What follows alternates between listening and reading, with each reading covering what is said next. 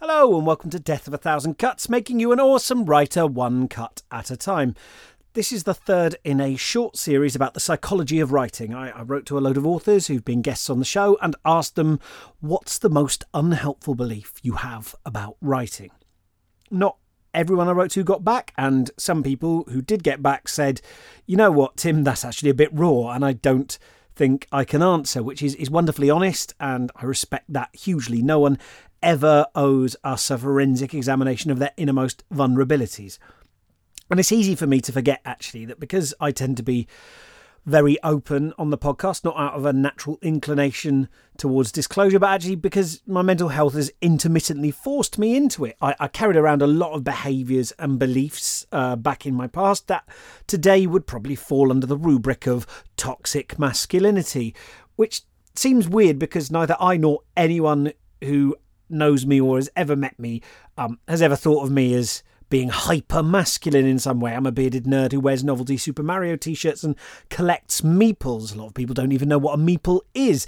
But one real benefit of getting depressed and getting anxious is it kind of broke me open, you know. I've had to learn slowly how to connect people. When you feel like life has no meaning and you might kill yourself, right?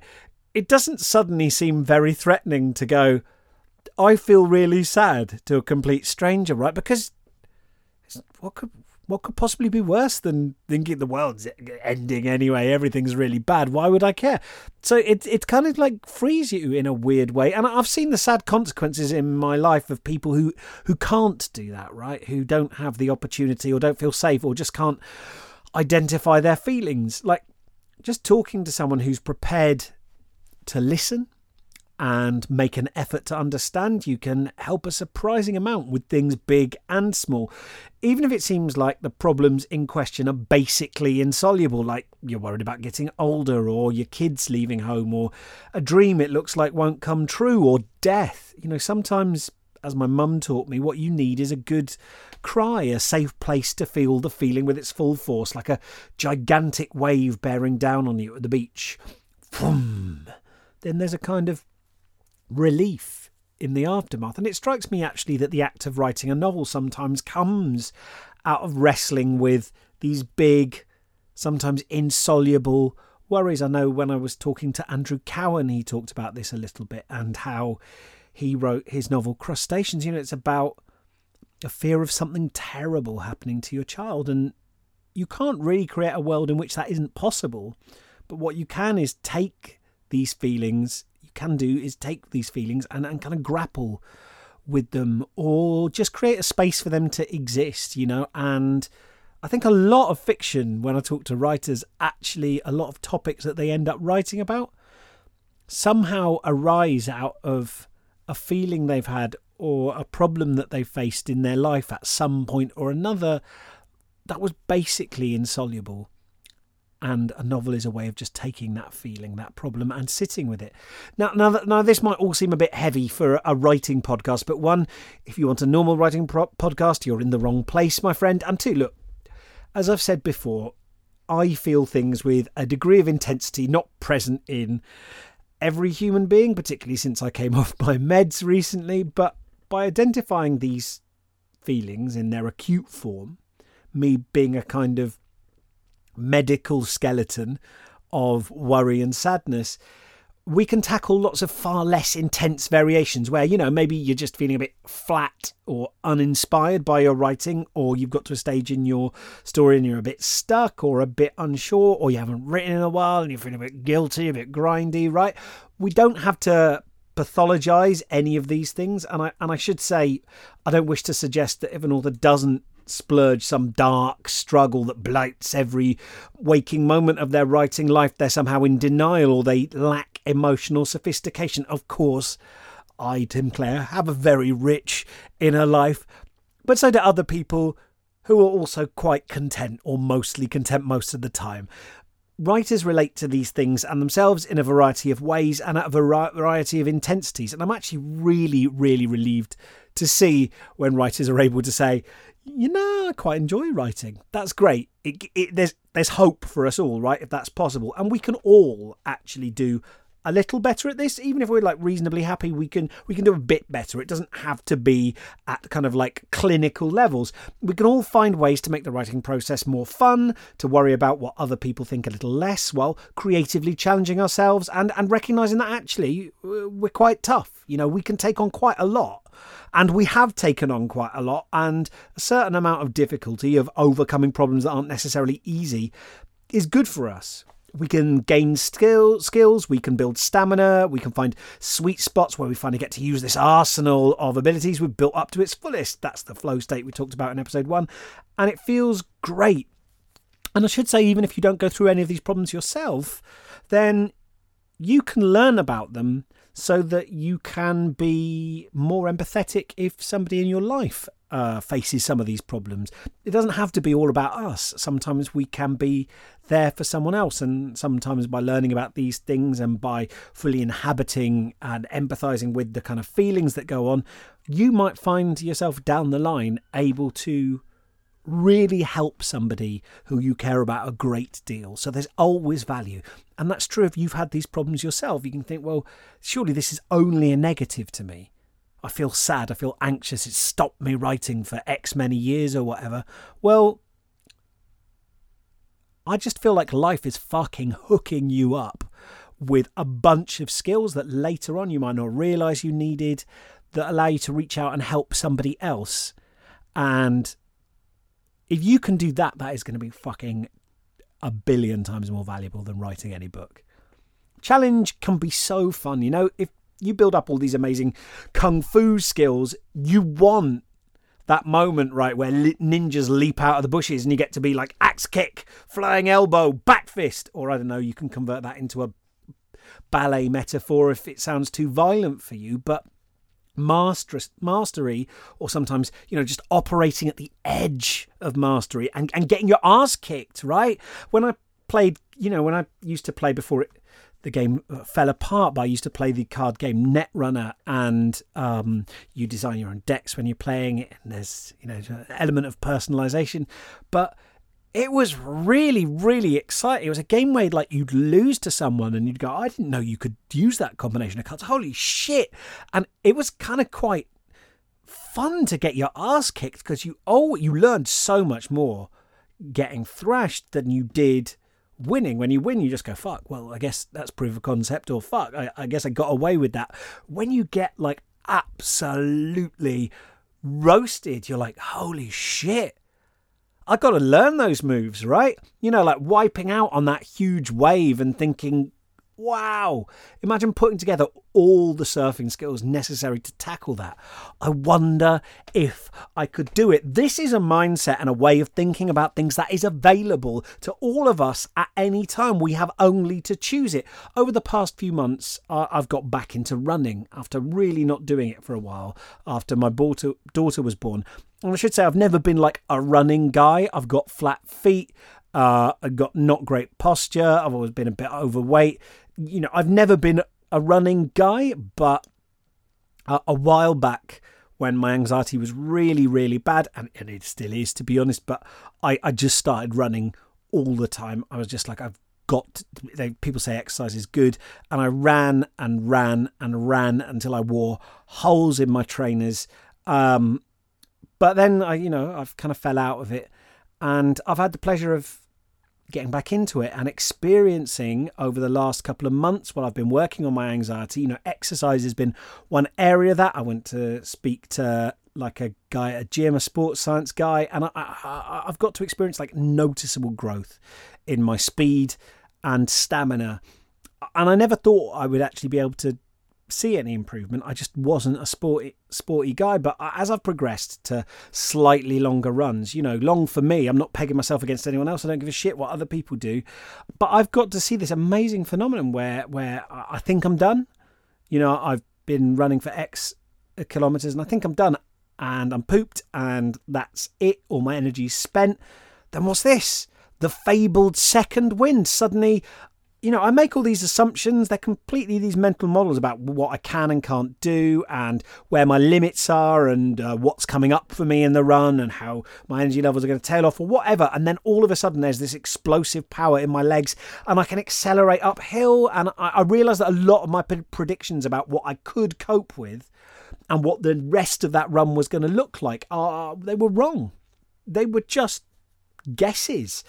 And yet, yesterday, and I feel like I need to cop to this, while working on the novel I'm working on, I started to feel hopeless about the scene I was working on and by extension the whole book. I was trying to write the climax of my Goblins book, and I was like, I don't know what to write next. I'm not sure if this is any good. And then that thought chain to I should know what to write next. If I was a proper novelist, if I was like one of these other novelists that I've had on the show, I would know what to write next, which seamlessly led into, if I was a proper writer, I would know what to write next. And that became, I'm a loser, I'm failing, this book will never be finished. And then I felt these feelings of stress and anguish, as you'd expect if some rando was shouting insults like that in your ear as you tried to work. And I felt, God, I'm so self-indulgent. I shouldn't feel low because I'm an author and I teach creative writing. But here I was feeling low, feeling anxious. So if an author and a teacher of creative writing shouldn't feel low or anxious or shouldn't get stuck or shouldn't feel downhearted or shouldn't lose faith in what they're writing, then what was I? So my next thought was, I'm not cut out to be a writer. That seems like a logical conclusion, right? If all of those things are true, I'm not cut out to teach writing. I am a fraud. Now, you can see, and I can see, taking these sort of out of the moment and stripped of their physiological, I guess, mood music, you can see how utterly horrible automatic thoughts like that must be when they float through your mind if you treat them as reflections of reality, plausible expert diagnoses that deserve to be weighted with reverence and acted upon, and not just opinions, habitual, prejudicial responses, which maybe we've sort of worn grooves in our mind over time, and that might have a positive intent, right? Don't do this, mate, your mind's saying. It makes you sad. And look, you're never going to get anywhere, so better to stop now and save yourself the heartache. It's like an overprotective parent or friend.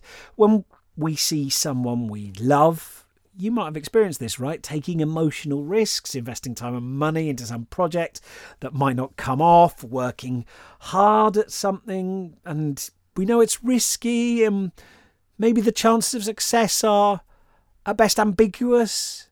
Maybe we're worried, not a lot of people succeed in this particular thing you're doing. And some days they're really tired or they're not sure what they're doing. Part of us, if we're compassionate, you want to step in for that friend and go, you can quit at any time. No one will think any less of you. You don't have to put yourself through this. Your self-worth is not contingent on getting this thing or winning this prize or doing this project.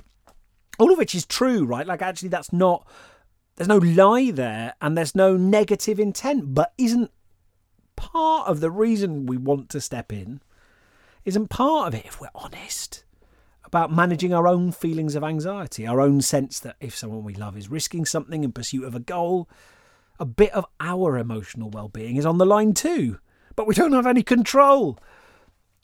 What would it take for you or me to say to that friend or to say to ourselves instead, look, you are amazing. I'm so in awe of you taking on this challenge. You always were amazing and you always will be. And whatever I can do to support you towards this crazy dream, right? Let me know. Let's fucking do it. Put the world on notice. The baddest motherfucker in history just joined your pit crew. What's the difference in energy between those two things? Don't worry, you can quit, and let's do this. And which do you habitually say to yourself? So I went to see Garth Nix and Joanne Harris read at an event in Norwich last weekend, and it was awesome. I didn't know they were going to be in town until like 16 hours before the gig, and I was like, holy shit, well, that's going to have sold out. It hadn't. I got tickets, went with my friend. It was awesome. Really, really good fun. If you want to listen to the episode where I chat to Garth about his writing, please go do that. But I wrote to him and asked about his most unhelpful belief about writing. And this was something he ended up talking about in response to one of the questions at the event as well. But here's his reply to me, quote, I guess one of the things I've always had to manage, and I do, is the strong feeling, usually about halfway through a book, that it is all crap and I've somehow forgotten how to write. But I tell myself I always feel this way, and that if I go on and also go back and revise, it will turn out not to be crap after all. So I push on, and invariably some chapters later and some revisions and some time later, I think, it's not that bad. And then later, after still more work and after more chapters done, I'll think, it's okay. Or may even think it's pretty good. End quote. Now, I have to say I'm reading his new one, Angel Mage, and it's fucking rad. It's really good. So, you know, he's he's not... I mean, I know he's got fans all around the world, right? So I don't need to step in and go, well, you know what? I think the Nix lad is gonna, as a God promise. But anyway, I've read his latest one. I'm halfway through and it's awesome. And this is a fantastic. I'm really grateful to Garth for sharing this, because I really don't think he's alone. Not everyone lets themselves get far enough into a novel to experience this feeling. Sure, some people just stop, right? Actually, when I asked on Twitter about this last year, it seemed to me like different writers tend to hit walls at very different points in the novel writing process. As far as I can tell from my very unscientific process of asking about this, there is no classic wall point in a novel.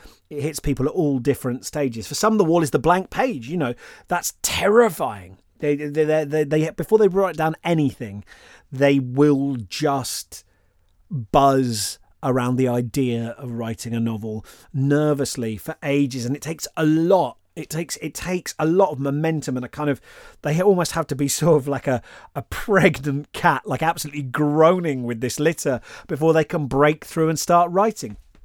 For some writers, it's like the 10 to 15,000 word mark, when the initial zap and pizzazz of whatever exciting opening they dreamt up has worn off, when that initial adrenaline rush of improvising and sending in a naked priest with a gun and then the other person rips off a mask to reveal gills and tentacles or whatever, that kind of spark has kind of petered out. They're not surprising themselves anymore, and they have to go, okay, what next? How do I turn this exciting, dynamic opening scene into a plot that can sustain the story for 70, 80, 100,000 words?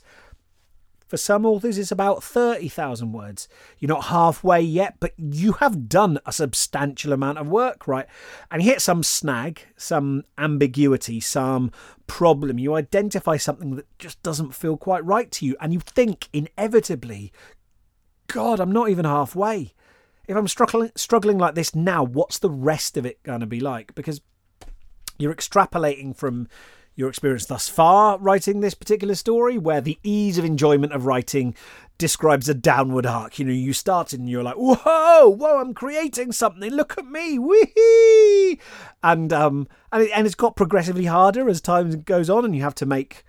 You know, you start committing to different realities in the story, and now things have to agree with each other, and you have to work out, if this is true, then how could this be true? And maybe you've spotted an inconsistency that's bothering you.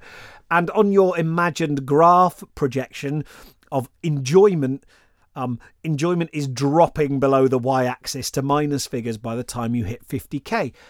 And you kind of think to yourself, can I do this?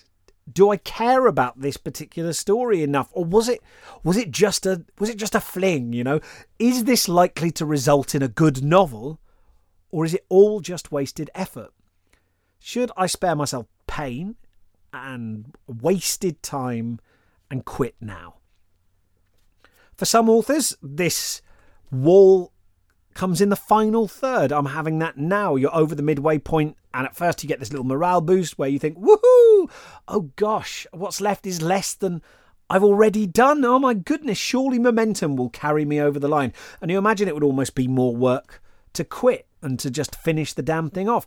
But then all your plot chickens come home to roost. Niggles that were just bubbling away on the back burner start boiling over. Some inconsistency with character motivation must now be dealt with. Promises demand payoffs. The pressure's on to bring it all home, and maybe there was a bit of world building you did early on, kind of frivolously, that now is creating a massive plot problem. And this is the point where you're supposed to write the best, most exciting scenes in the book, right? And you suddenly think, fuck, I was just kind of winging it up to this point, following the characters, letting them get into trouble. That was fun, wasn't it? What a hoot that was. I was seeing where things led me. It's like you didn't put money aside all year and suddenly you get your tax bill.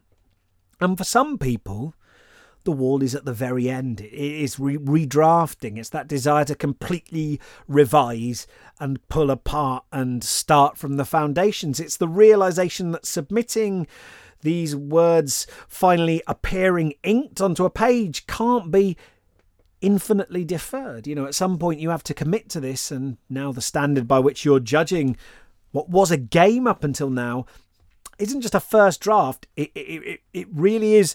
This is going to become part of the Tim Clare canon. You know, this is what's going to survive of me when I'm dead. This is what I'll be judged by. This is what I'm asking people to part with their money in return for. This is how I'm theoretically going to keep a roof over my head and feed my daughter. Does this meet the criteria I've been shooting for all these months, all these years? Now, as you can probably tell, I have and still do experience anguish at all of these stages. I think quite often I smack into every single one of these walls to a greater or lesser extent. And look, don't get me wrong, I don't think that's healthy, wise, or even necessary. And I am working on it. I don't want to. I'm always very, very cautious about going, that's just the kind of writer I am. That's what's known as the Popeye school of psychology. I am what I am. I don't think any of these tendencies, I have not yet seen any evidence that any of these tendencies are hardwired into us. We can overcome them. They are based on a series of habits, and those habits are based from choices and repetition, and we can retrain ourselves, and the responsibility for that and the capacity for that are within us. It might be very, very hard. We might need some help to get the right skills to be able to retrain ourselves, and those tendencies and the possibility to fall into those maladaptive thought patterns may always be there to a certain degree. But I fundamentally believe, and just because I'm not very good at it doesn't affect my belief because I can see data elsewhere, I fundamentally believe that we can change these things. So I would encourage you to always question anything that treats any of your habitual ways of dealing with something within writing and the feelings that arise as somehow crystalline rather than fluid. But a bit of neurosis or worry at any one of those stages, you know, like mild feelings of negative arousal, is far from abnormal. I'd say it's probably the standard for most authors. I've not yet met one who experiences absolutely no worry at any stage, or at least who admits to that. For Garth, this problem occurs somewhere around the middle. He says, I guess one of the things I've always had to manage, and I do, is the strong feeling, usually about halfway through a book, that it is all crap. Now, I'm sure he's able to contextualise that through experience, as he says, but it's still a strong feeling that it's all crap. That must be tricky when you go through it. I know it's tricky for me, and I wouldn't want to underplay these things either, especially when your careers kind of feels like it's riding on it. Because we know what a finished book looks like, right? But unless you're meeting up with writers every week and sharing work in progress and discussing your feelings, you have vastly more experience of seeing polished, finished novels than in various chrysalis stages. Your main experience for some people, I'm quite odd in that I worked as a freelance editor, and so I've seen like over 100 full novels that aren't finished, that need editorial feedback, right? But even then, someone's worked on that for months, years. It's actually quite rare to see chapters in the raw straight off the production line, still being worked on in their kind of molten stage before they cool into a lasting monument. And it skews our sense of what the writing process actually is. You know, imagine that, right? Like, imagine seeing like a lovely, hairy, fuzzy caterpillar and thinking, shit, this isn't a butterfly. It doesn't even have any fucking wings. Oh, God, imagine if someone saw this. Jesus Christ, the shame, the shame. But that's not, as I know you know, how butterflies work. With writers, it's harder because, you know, sometimes you can drop a single sentence, right? Sometimes the very first sentence that hits the paper when you work on a new project, sometimes that sentence is a good one. You know, that can be the killer, right? You come up with, in the, you know, at 3 a.m, you wake bolt upright with a chill ass line for a story. Like, just something makes you go, God, I want to hear what that story's about. That's a cool way to start a story, right? You just get this banger of an opening line. Whoa! It's this tasty bit. You know, there's voice, there's flavour, there's something surprising in it that twists the reader's head right round without being sort of cheesy or overly sort of like reaching towards novelty. It's just cool, and you go, oh wow, I want to follow this voice.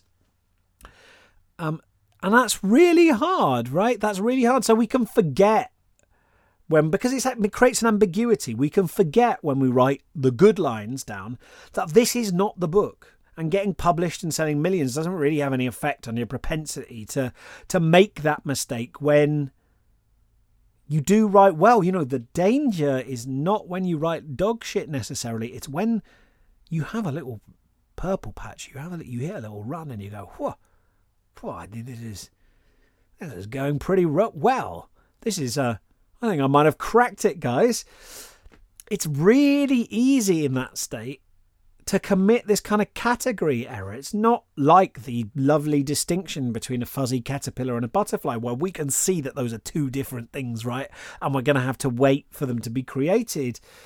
It is very easy to experience this kind of tautological illusion, because now there's an agent, an editor, and readers who you imagine yourself trudging out to shamefacedly and handing this parody, this dreadful satire of a novel to, with bits that don't work, like a piece of cardboard with the word story written on it, misspelt in shaky magic marker.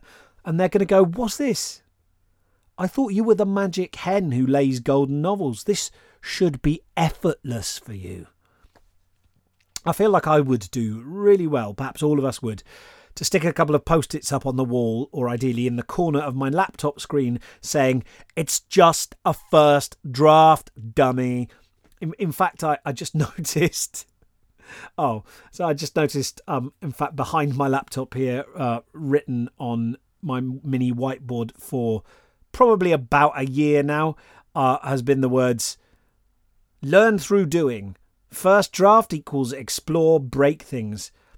So actually it turns out simply writing something down and exposing yourself to it every day doesn't magically make you believe it, which is probably a good thing, isn't it? But I think part of the reason writers might be, if not uniquely then particularly vulnerable to this sort of error, is isolation. Humans are social creatures, and writers spend a lot of time alone. We make so many judgments about our own behaviour, our values, our self-worth by triangulating with our peers, and when you're not around many people a lot of the time, then the few social interactions you do have a disproportionate weight, and sometimes you make up that desire to be able to guess whether what you're doing is okay or not through books or the internet. There's a frequently cited paper by Dr. Suzanne Higgs called Social Influences in Eating, where she presents evidence that we eat differently alone than when with others, and that we're highly influenced by the eating norms of people we identify with. So that's an interesting sort of little caveat there, that when you identify with people, particularly when you say those people are like me, either they're culturally like me or they're ideologically like me, right? You will match their eating norms more than if you go, well, those people aren't like me, I don't identify with them. Isn't that weird? Quote, one reason for this is that conforming to the behaviour of others is adaptive and we find it rewarding. End quote. A 1981 study by Rakestraw et al. Had participants watch a training film in which either there was someone doing a task badly or someone doing a task well. People who had never done the task before had their performance significantly impacted by whether the model in the movie did the task well or badly, but everyone involved used the person they'd seen on the training film, quote, as a standard for evaluating their own performance, end quote. Now, if the results in these two studies are generalisable, and I think they're reasonably well-regarded studies, this means that if you don't regularly meet with a creative writing group, if you don't get to see the work in progress of lots of other writers at different levels, your benchmark, the standard by which you evaluate your own performance, the training film which you've watched before you attempt this task, is going to be other authors' finished published work. Or even your own, right? Even your previous published books.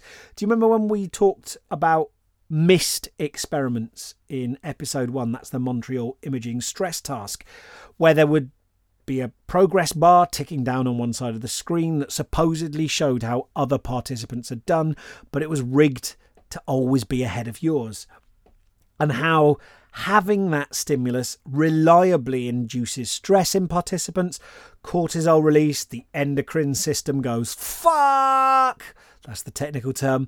More power, but you don't need more power for a creative task, and instead the whole thing becomes harder, more stressful, and your performance drops. Ugh, what a pickle. So part of the solution to this, because I don't ever want to just present you with horrible problems and then go, sucks being a human. We want to look towards solutions, even though, as somebody who still suffers from anxiety and depression, I am very much a work in progress and I'm slowly learning what works for me. But I think something that might feasibly help based on this is to create a community. I've talked about this on the show before, this idea that the three jewels of Buddhism were the Buddha, the Sangha, and the Buddha, the Dharma, and the Sangha. I don't think they have to be in any particular order, but the Sangha being community. And when we had Nikesh on the show, and he talked, he's been on twice, but the second time when I interviewed him, he talked about the importance of finding your community and other writers who you can bounce ideas on, and just, who you can support you and who you can support. I think it's important to find other writers, reach out to them and go, hey, buddy, let's Voltron this shit. Let's talk about our writing, share our concerns and triumphs and our difficulties. Let's establish healthy norms. I mean, I wouldn't ever say to somebody, hey, do you fancy establishing some healthy norms? It sounds like a weird come on, doesn't it? But nonetheless, can we establish some healthy norms? Not in a sex way, so we can hold ourselves accountable in an adaptive, or psychologists love that word, adaptive, actually damn useful way. Instead of rigging a machine that sounds klaxons and fires a custard pie into your face every time you experience the slightest intimation something might be less than perfect with your rough first draft. But at the same time, I realise and appreciate that's not always possible, or certainly it takes time. It might be more challenging for you depending on your life circumstances. But another thing is just to make sure you keep your early drafts. That's another thing I might be worth trying, right? And mark at what stage you were when you wrote whatever section it is. I certainly date all the little scribbles I do in my notebook. And keep incremental drafts. Don't get rid of your earlier drafts, even if you're keeping them on laptop. Save a separate file for the redraft. And maybe from time to time, although I understand it might feel a little bit painful, go back to those early drafts to remind yourself what a work in progress, what your works in progress actually fucking look like. And that is something that will become very, very helpful, I think, later in your career when maybe you have a few successes and knock a couple of stories out of the park, right? Can you go back and go, oh, these were quite shit to begin with? Another part of this problem, and I don't mean to sound like I'm condemning or shaming anyone here, it's just human nature, but Isn't one issue simple impatience? Like, you've got this genuinely cool, genuinely amazing story burning a hole in your brain. You can see these flashes of brilliance. Oh my God, the finished thing is gonna be chill.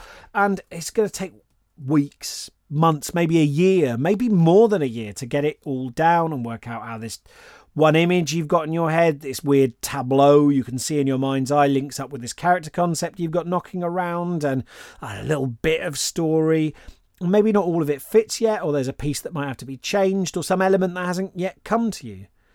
And when there's gaps and delays and uncertainty, anxiety fills those gaps. It flows in like water through the kind of like grikes in rock, that unknown area. What if I can't finish it?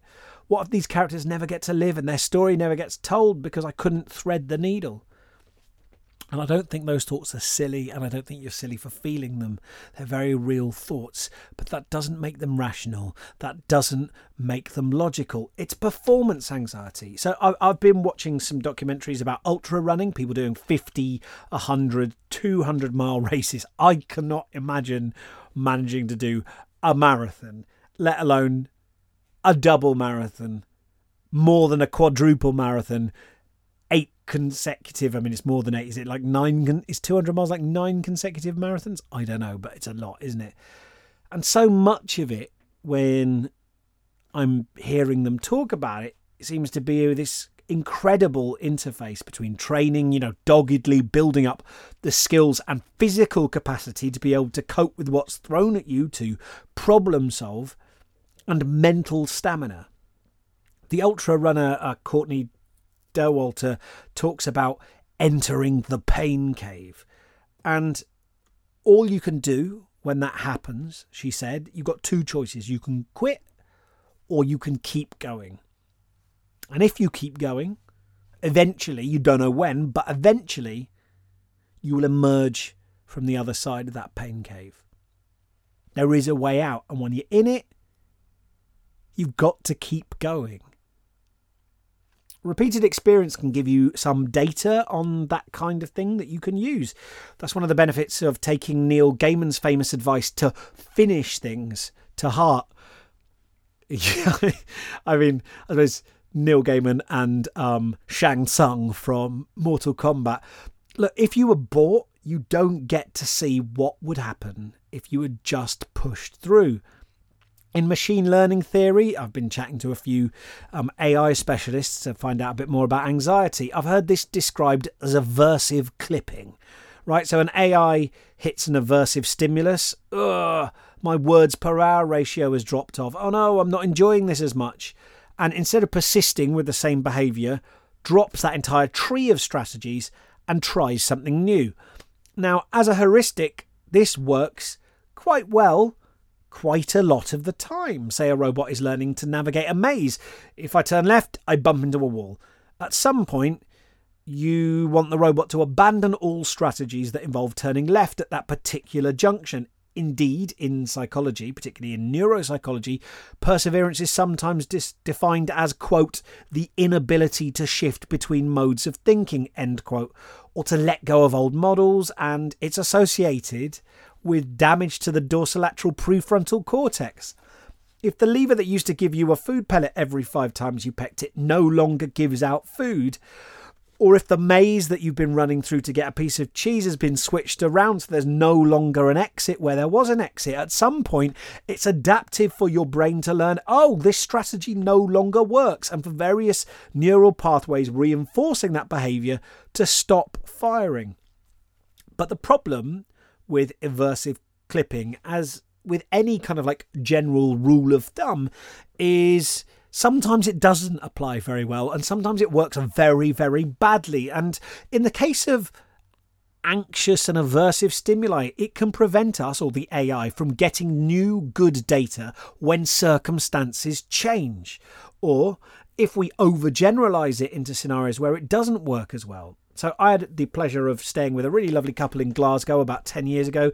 And this guy told me about a time they'd been out on the beach cockle picking. He'd done it loads of times. His wife was completely new to it, though.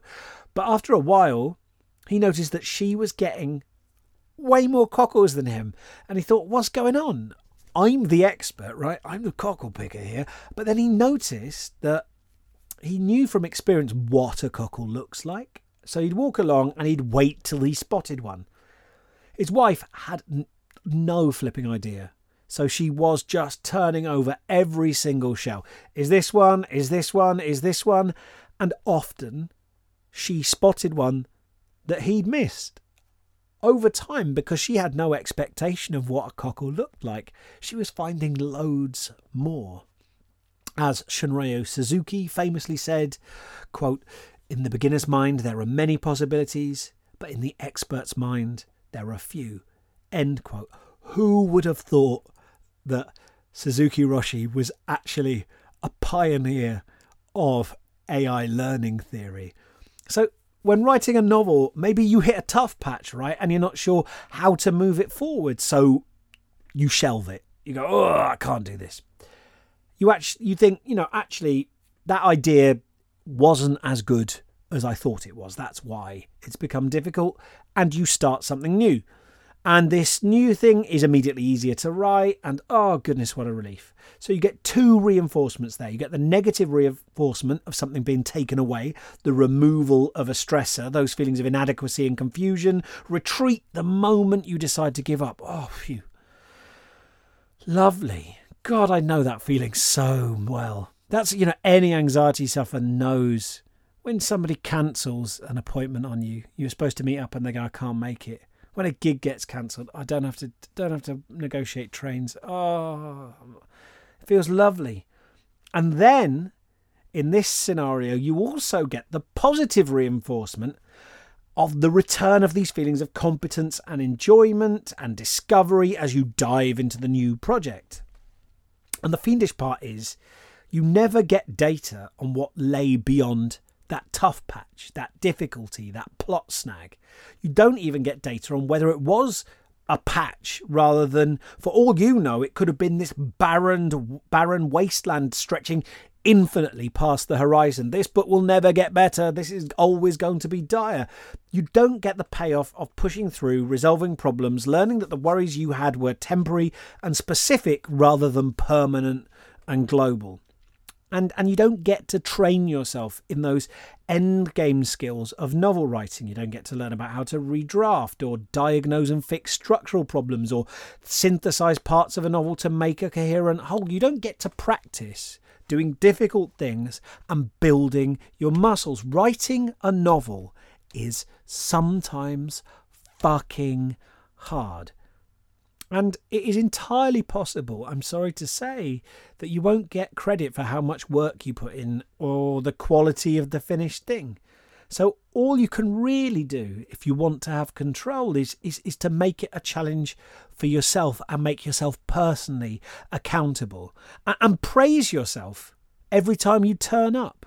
Don't wait for other people to recognise how awesome you are. Like, I pushed through 50 walls, 100 walls with The Ice House. I found parts so hard to write. I felt so broken by it. I am not constitutionally, at the moment, the way I think about the world, naturally made to write novels. I find it fucking difficult. It brings me up against myself and some of my unhelpful beliefs again and again and again. And I kept going. I don't take pride in the fact that I made it hard for myself. I think that there's something to be said for looking at ways of making it easier rather than just always taking satisfaction in pushing through. I think there's something to be said for going, could we, is there a way that we can drive with the handbrake off, Tim? Otherwise you end up I enjoy cold showers. I enjoy challenging myself, but you've got to be a little bit careful you're not turning into completely self-aggrandizing territory here and, jumping into freezing ponds in your underpants going, a parasite obeys, a man chooses. Come on, mate. Like, you don't always have to make everything super difficult for yourself. But I'm fucking proud of myself for writing that book because I had every excuse to give up. And I fucking didn't. And so few people in the world could have done that.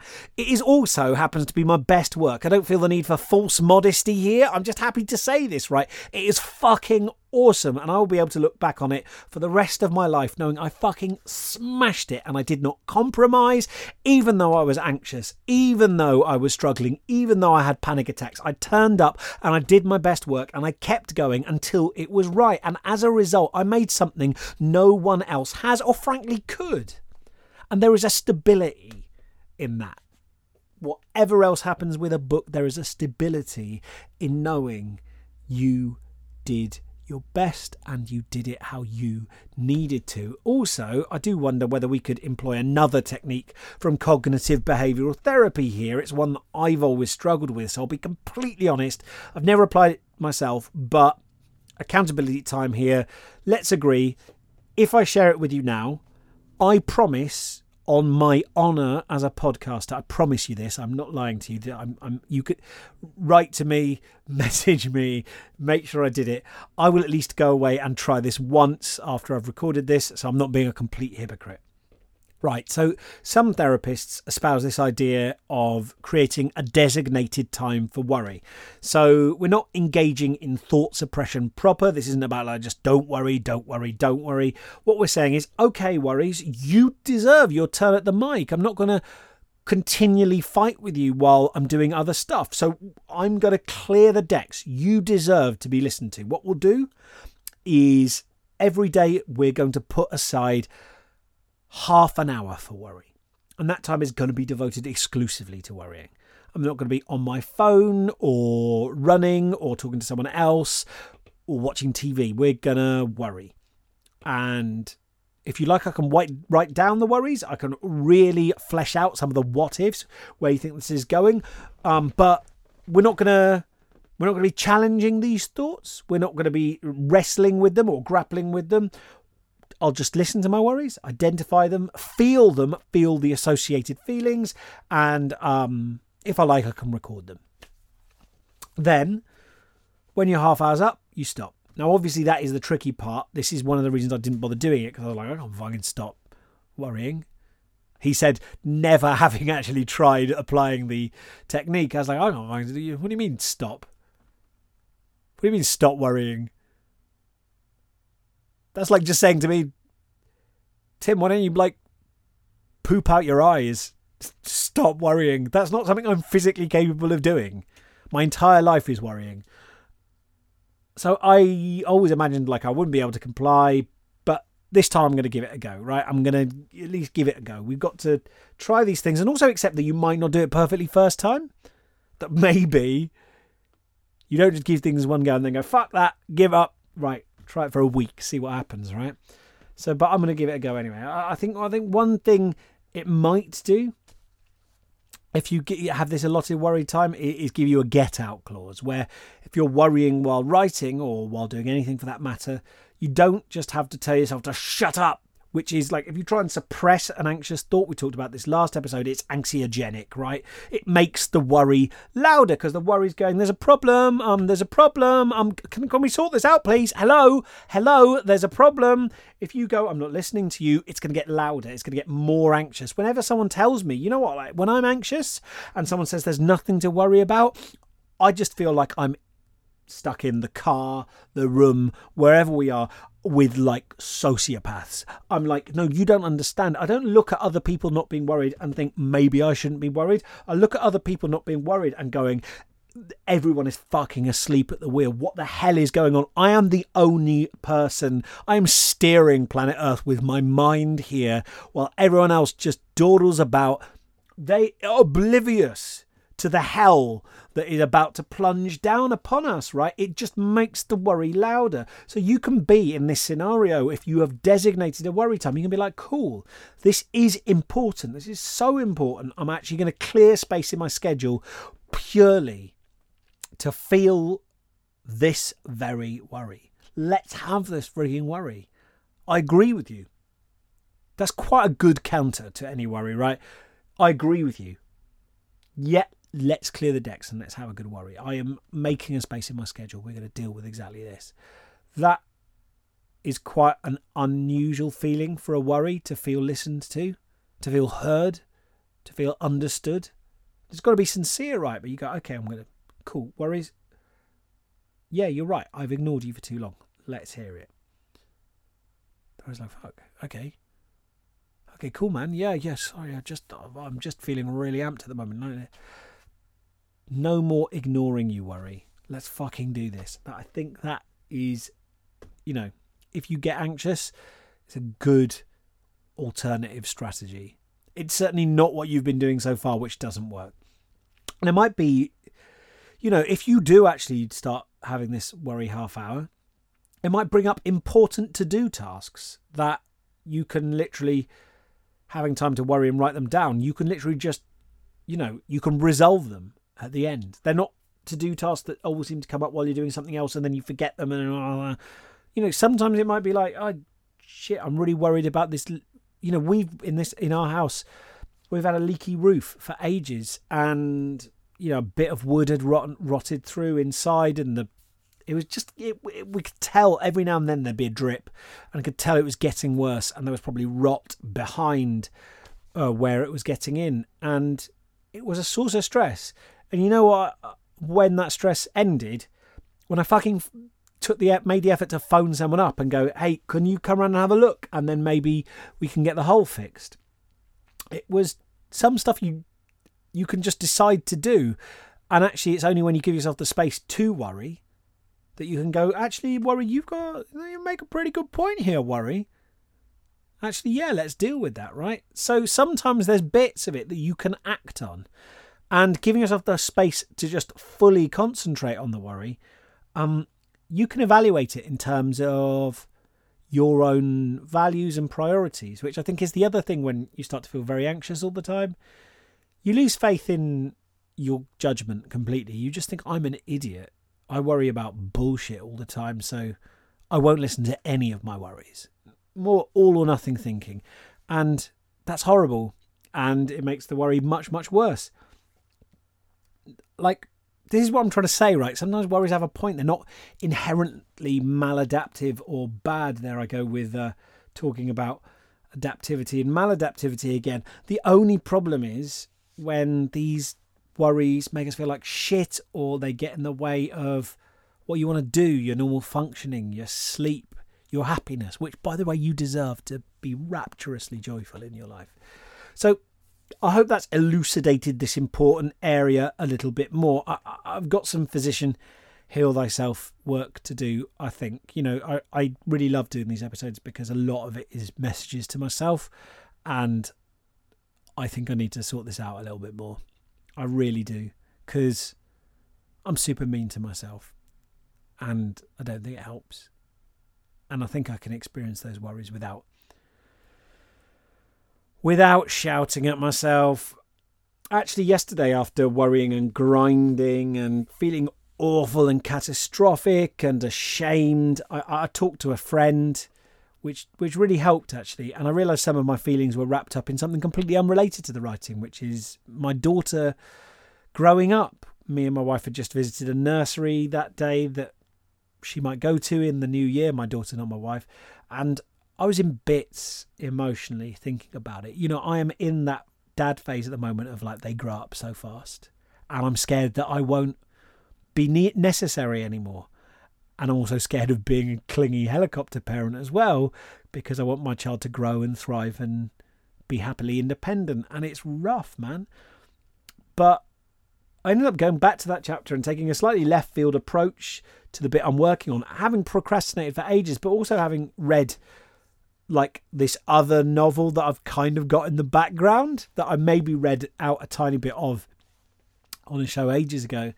And the voice of that ended up like influencing what I was writing, and I ended up writing a scene from another character's perspective in the story, and because it's a first person narrative written in this kind of very, very specific voice, So I ended up writing from another character's perspective, and I ended up having a blast. It was really enjoyable. This kind of silly scene that might be my first attempt at sexual farce. Hooray for me. So even on a day when I was convinced it was all over, there was something glorious at the end of it. And I think this might be a little secret about why we do this. You know, I'm talking about, isn't writing hard? Isn't it rubbish? And of course, I'm a bit like a cop on these episodes, because I'm getting authors to kind of report their worst experiences, their biggest struggles, when I'm sure I could have sent out a message. Tell me a moment where you just feel like you're flying as a writer. Tell me a real high point for you during the process of writing. Tell me about a piece of writing, a scene, a line, a story, an achievement of which you are super proud. I know all of these authors could have come back to me and given me that. And maybe one day we'll do that. You know, maybe one day we'll just have this lovely celebration of high points, because there is a reason why we write. And even I, suffering so much during it, you know, really hating myself, I keep coming back to it. And I think there's lots of positives in it. And I think it is a lovely practice for me, and I think it's an emotional and personal one. And you know, I'm an atheist with like mild Buddhist leanings, so don't get me wrong when I say I think it's a spiritual path, but I really think it can be a path of self-discovery, and it can help you get in touch with yourself, and there can be real value in that. Really, really do think that. Right, so we'll continue this mini-series on the psychology of writing next time. Thank you for bearing with me. Thank you for sticking around as I trudge down sort of like slight side routes. I'm really enjoying doing this. Look, if you have any questions about writing, and indeed about the psychology of writing, do drop me a line via my website, timclarepoet.co.uk. There's a contact me box where you can drop me an email. I read every single one. Thank you to all of you who've supported my show via the Ko-fi page. It means a lot, team. If you're listening to this, I love you dearly. I hope you can have some fun writing today, or at least this week. Just do something small, have a go and see where it takes you. Take care, and I'll see you next time.